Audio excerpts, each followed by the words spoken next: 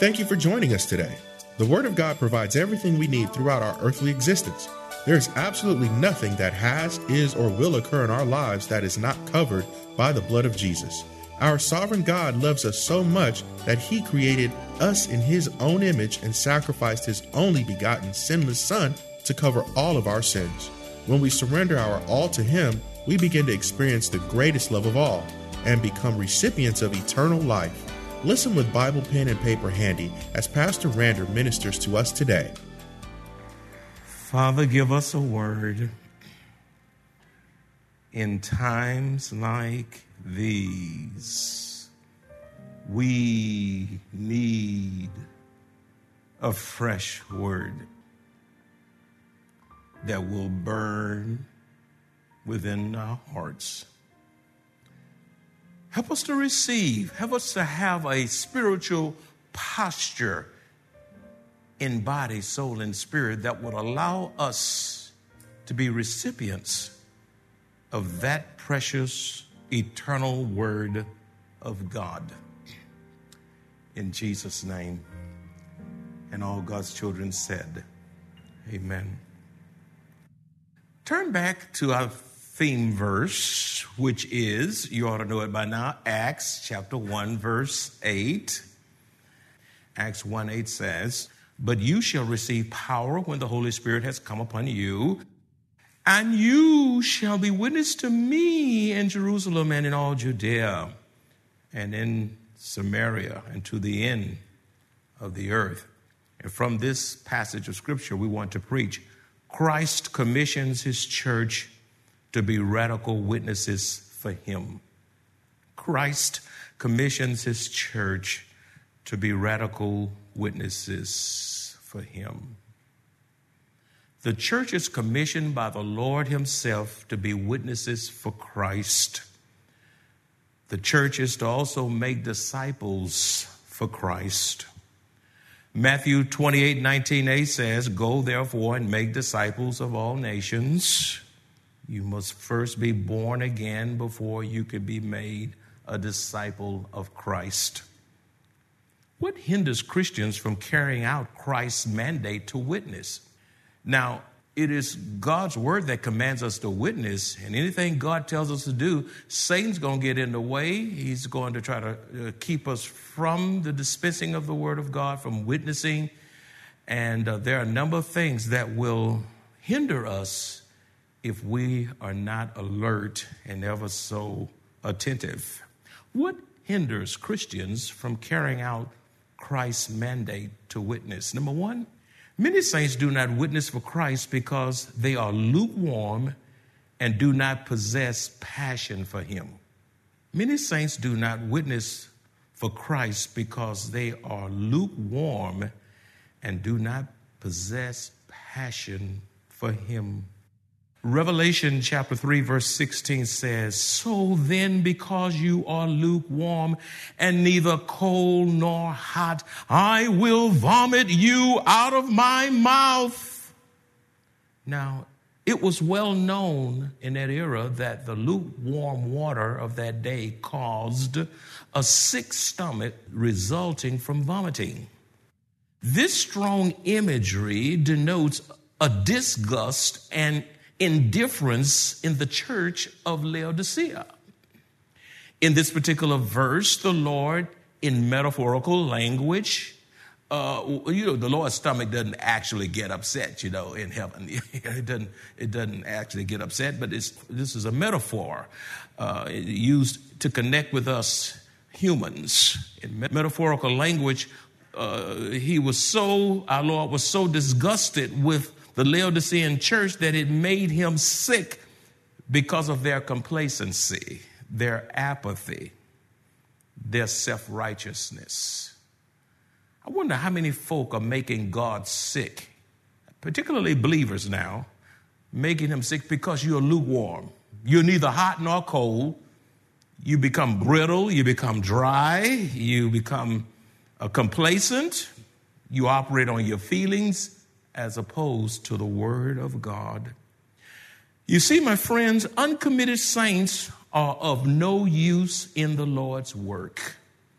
because they lack enthusiasm and zeal for Christ. Where is your enthusiasm? Where is your zeal? If God is that good to you, you ought to be as excited now about your salvation as you were when you first came to know the Lord. How is it that you can be saved 20 years and don't show any outward indication with your enthusiasm, your excitement, your energy for God? Where is your passion for Christ? If you're lukewarm, you're making God sick. God doesn't want you in between. He don't want you lukewarm.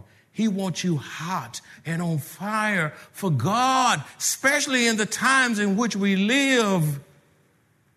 You need to pray, Lord, set my heart on fire. What a prayer. Lord, set my heart on fire for you. Secondly, what hinders Christians from carrying out Christ's mandate to witness? Many saints do not witness because it is not priority to them. They do not witness because it's not priority. You only do that which is priority to you. Mark 13:10 says, and the gospel must first, underline first, be preached to all the nations. All the nations. The gospel. Luke 4:43 also says, but he said to them, I must preach the kingdom of God to the other cities also, because for this purpose I have been sent. Jesus had a kingdom purpose. He knew his purpose, and he did not allow anything to sway him from his divine intent and purpose. Do you know the purpose of God in your life? Beloved, what is priority to Jesus must be priority to us. Did you get that? What is priority to Jesus must be priority to us. Holy Communion is priority. We've just did it. The baptizing of saints is priority. Prayer is priority. The Word is priority. Assembling ourselves in the house of God to worship Him in spirit and truth is priority. Living a holy life is priority. And on it goes. And if these things are not priority to you, perhaps it's because you are lukewarm. Thirdly, some believers do not witness because they are intimidated by church growth and do not like change. Some believers do not witness because they are intimidated by church growth and they do not like change. Some churches don't grow because people don't witness. And then those who do witness, they get fresh believers in, and some of these old cranky saints run them right back out the door, so the church stay at 25 members because they just like their little club. So the church don't grow. And for those who witness, they come in, they're excited, and then you pour cold water on the fire. Wow. Why? Because they are more concerned about protecting their own ministry positions, or they feel the church dynamics they're accustomed to will change. You know, we get these new folk in here, it won't be the same.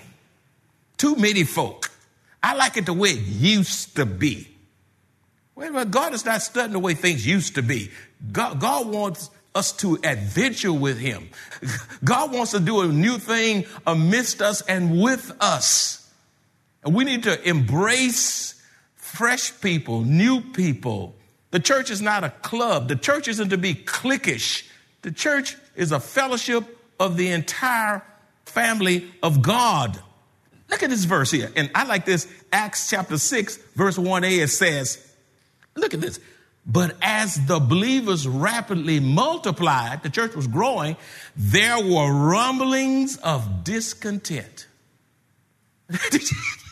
There were rumblings of discontent as the church grew and multiplied. Instead of saying, praise God, look at these folk coming. I haven't seen these before, but I'm so glad they're here. What's your name, brother? So glad to have you. Where are you from? How did you get here? Oh, God's going to do something with you here. I ain't going over to shake his hand. I don't know him.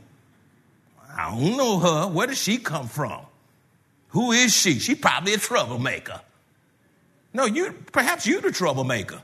And perhaps you're the reason the church can't grow. You getting in God's way. You know what?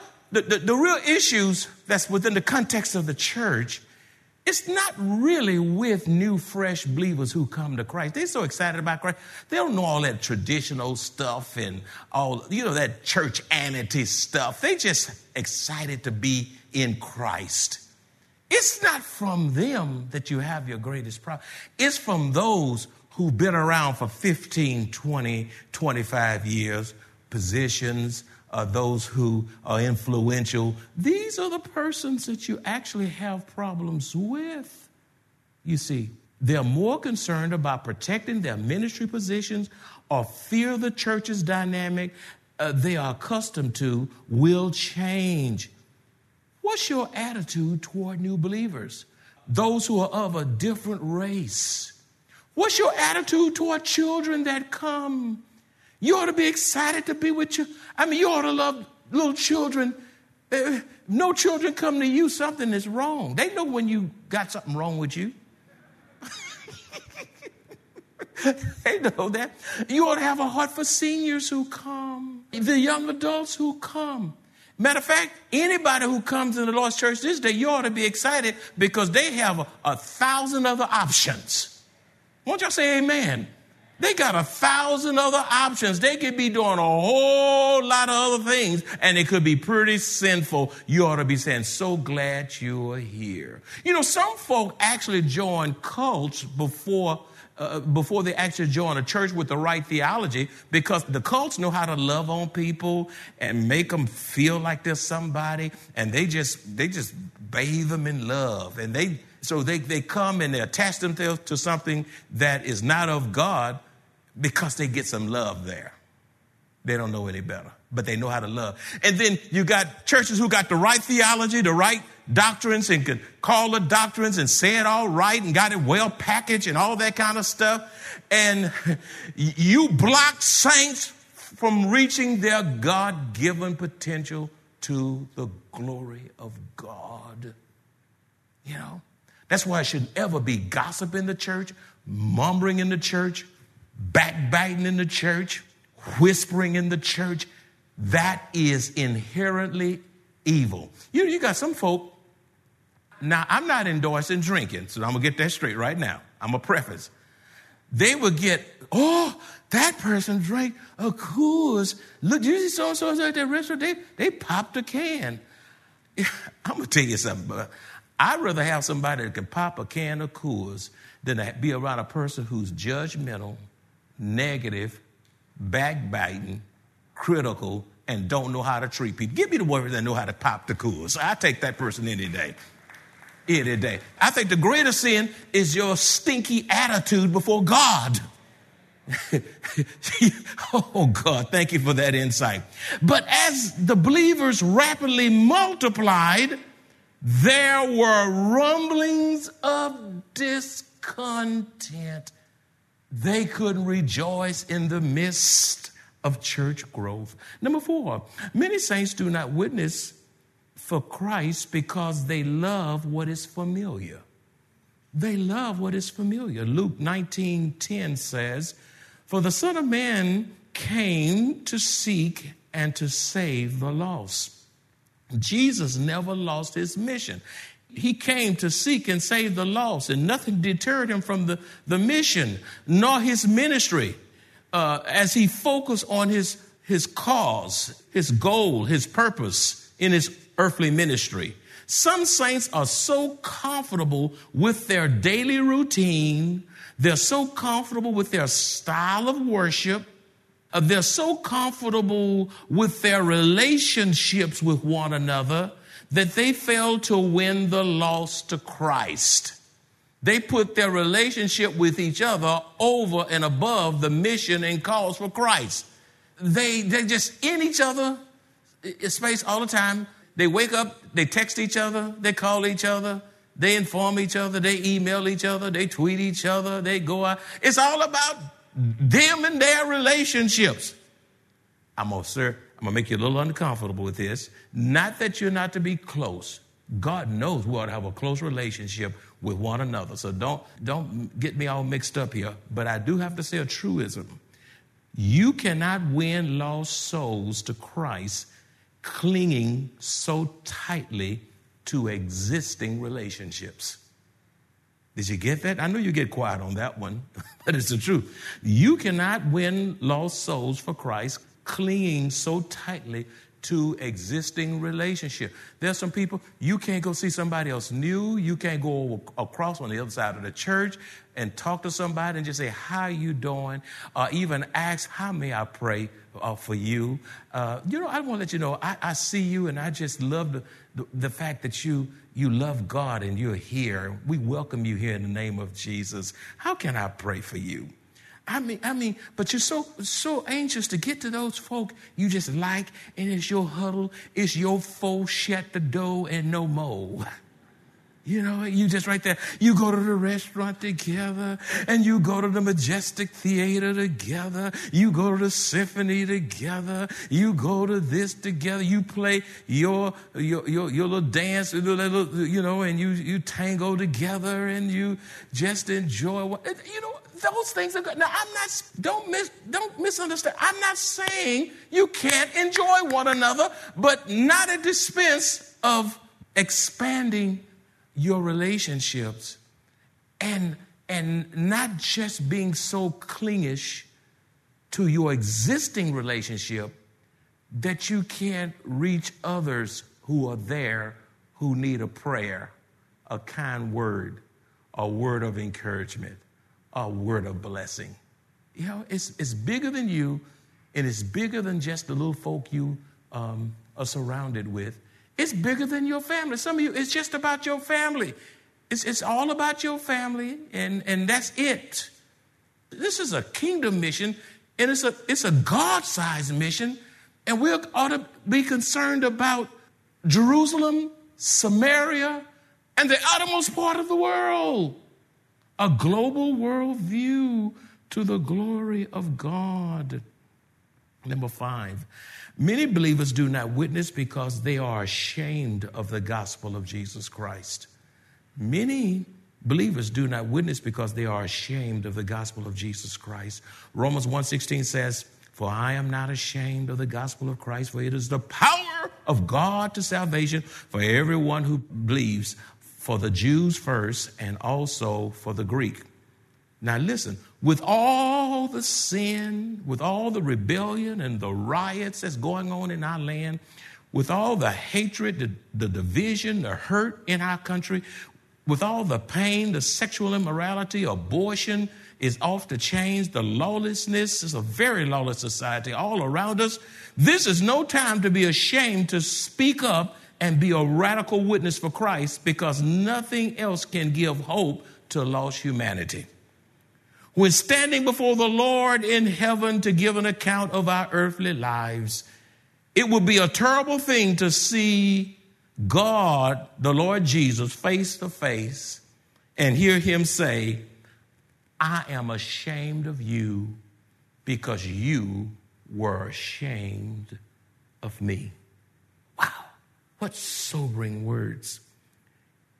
Luke 9:26 says, for whoever is ashamed of me and my words, of him the Son of Man will be ashamed when he comes in his own glory and in his Father's and of the holy angels. I don't want to stand before God and he say, Randa, I'm ashamed of you. You didn't stick to preaching. You just got off on tangents and rabbit trails, and you were a people pleaser, and you were everywhere. You didn't stay the course. You didn't stay on point for me until I called you. You couldn't speak up. You were scared of what folk was going to say. You didn't have the courage to stand for the name of the Lord Jesus Christ. You up here, but I'm ashamed of you. I hope that never be said of me, and I sincerely hope it will never be said of you. What we really want to hear him say is, well done, thou good and faithful servant. I just want to hear him. It's one thing to hear mama say, well done, daddy say, well done, grandma say, well done, deacon or elder say, well done, my wife say, well done, my children say, well done. But it's a whole nother thing at a whole nother level to hear Jesus smile. Ooh, Jesus smile and say, well done. That's just going to melt me in heaven. To look at God smile at me and say, well done, my child. Well done. Number 6, what hinders us from witnessing? The fear of persecution and threats keep many believers from witnessing. The fear of persecution and threats keeps many believers from witnessing. 2 Timothy chapter 3, verses 10 through 12 says, but you have carefully followed my doctrine. In other words, my teaching, manner of life. We followed the way he lived. We emulated him. Purpose, we stayed with the divine Great Commission. Faith, believing God to the end. Long-suffering, being patient. Love, the agape love, persevering, enduring, persecution, hardships in the name and for the name of Christ. Afflictions, trials, and tribulations, which happened to me at Antioch. He said, I know what it's like to be persecuted at Iconium. I know what it's like to be persecuted at Lystra. What persecutions with an S? They were just persecuted one time. Somebody just look at you or cuss you out. You all messed up and you running high and you don't do anything else. He said, what persecutions I endured. And out of them all, the Lord delivered me. Y'all got to get happy about these things. You got to take your time and let the message just soak in. You need to underline that. Out of them all, the Lord delivered me. Have God ever delivered you out of a tough place? When you took a stand and, man, you thought it was over and God did like only God could do. And be like Paul says, and out of them all, God, the Lord, delivered me. Verse 12. And then he adds, yes, what? And all who desire to live godly in Christ Jesus will suffer persecution. You make up your mind to live for Jesus, Satan is going to target you. That's right. He's going to profile you. That's right. He's going to come at you and he's going to keep coming. That's why the Bible says, put on the whole arm of God. Put on every piece of that equipment because he's coming against us with blazing fury. He hates us with a passion and his goal is to steal, kill, and destroy. Yes, and all who desire to live godly in Christ Jesus will suffer persecution. Persecution by your peers. Persecution by other pastors. Persecution by those who come to church, but they're not saved. Persecution by your own family members. Persecution on your job. Persecution in your neighborhood. Persecution. Listen to this thought on that persecution bit. You do not invade the kingdom of darkness without attacks from Satan and his demonic realm. You think Satan just going to sit on the side like, oh, just have at it. I won't bother you. Go do your Jesus thing. You good. Oh, no. All hell breaks out. And from the unlikeliest of persons, you do not invade the kingdom of darkness without attacks from Satan and his demonic realm. Satan got some demons that he uses at his bidding. It takes boldness and faith to witness to others about Jesus in a hostile, antichrist culture. Did you get that? It takes what? Boldness and faith to witness to others about Christ in a hostile. This world and this nation is hostile to Christ.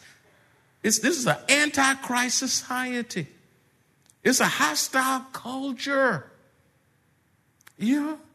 I mean, we ought to not be promoting a certain political party even during the presidential elections. That's not the emphasis. That's secondary. Matter of fact, that's not even secondary. That's probably fifth dairy. Maybe not fifth dairy. It's probably 10th dairy. It's way down there. You so mad like whoever's in charge gonna bring the millennial kingdom on earth through the president. I don't think so. God is waiting on his people. If my people who call on my name will what? Humble themselves and pray and seek my face. He's not waiting on some celebrity, some pundit, some talk show host. He's not waiting on some organization. He's waiting on us. God is our ever-present help. He is available to us whenever and wherever we need him. Regrettably, we sometimes take matters into our own hands instead of giving it all to him. Oh, what peace we often forfeit. Oh, what needless pain we bear. All because we do not carry everything to God in prayer. If you enjoy this kind of biblical teaching or would like to hear this message in its entirety, please visit www.maranathasa.org, where you will find an archive of audio messages, service times, directions to the church, upcoming events, and much more. You can also reach us at 210-821-5683. Maranatha Bible Church is located at 7855 East Loop 1604 North in Converse, Texas, directly across from the Randolph Air Force Base.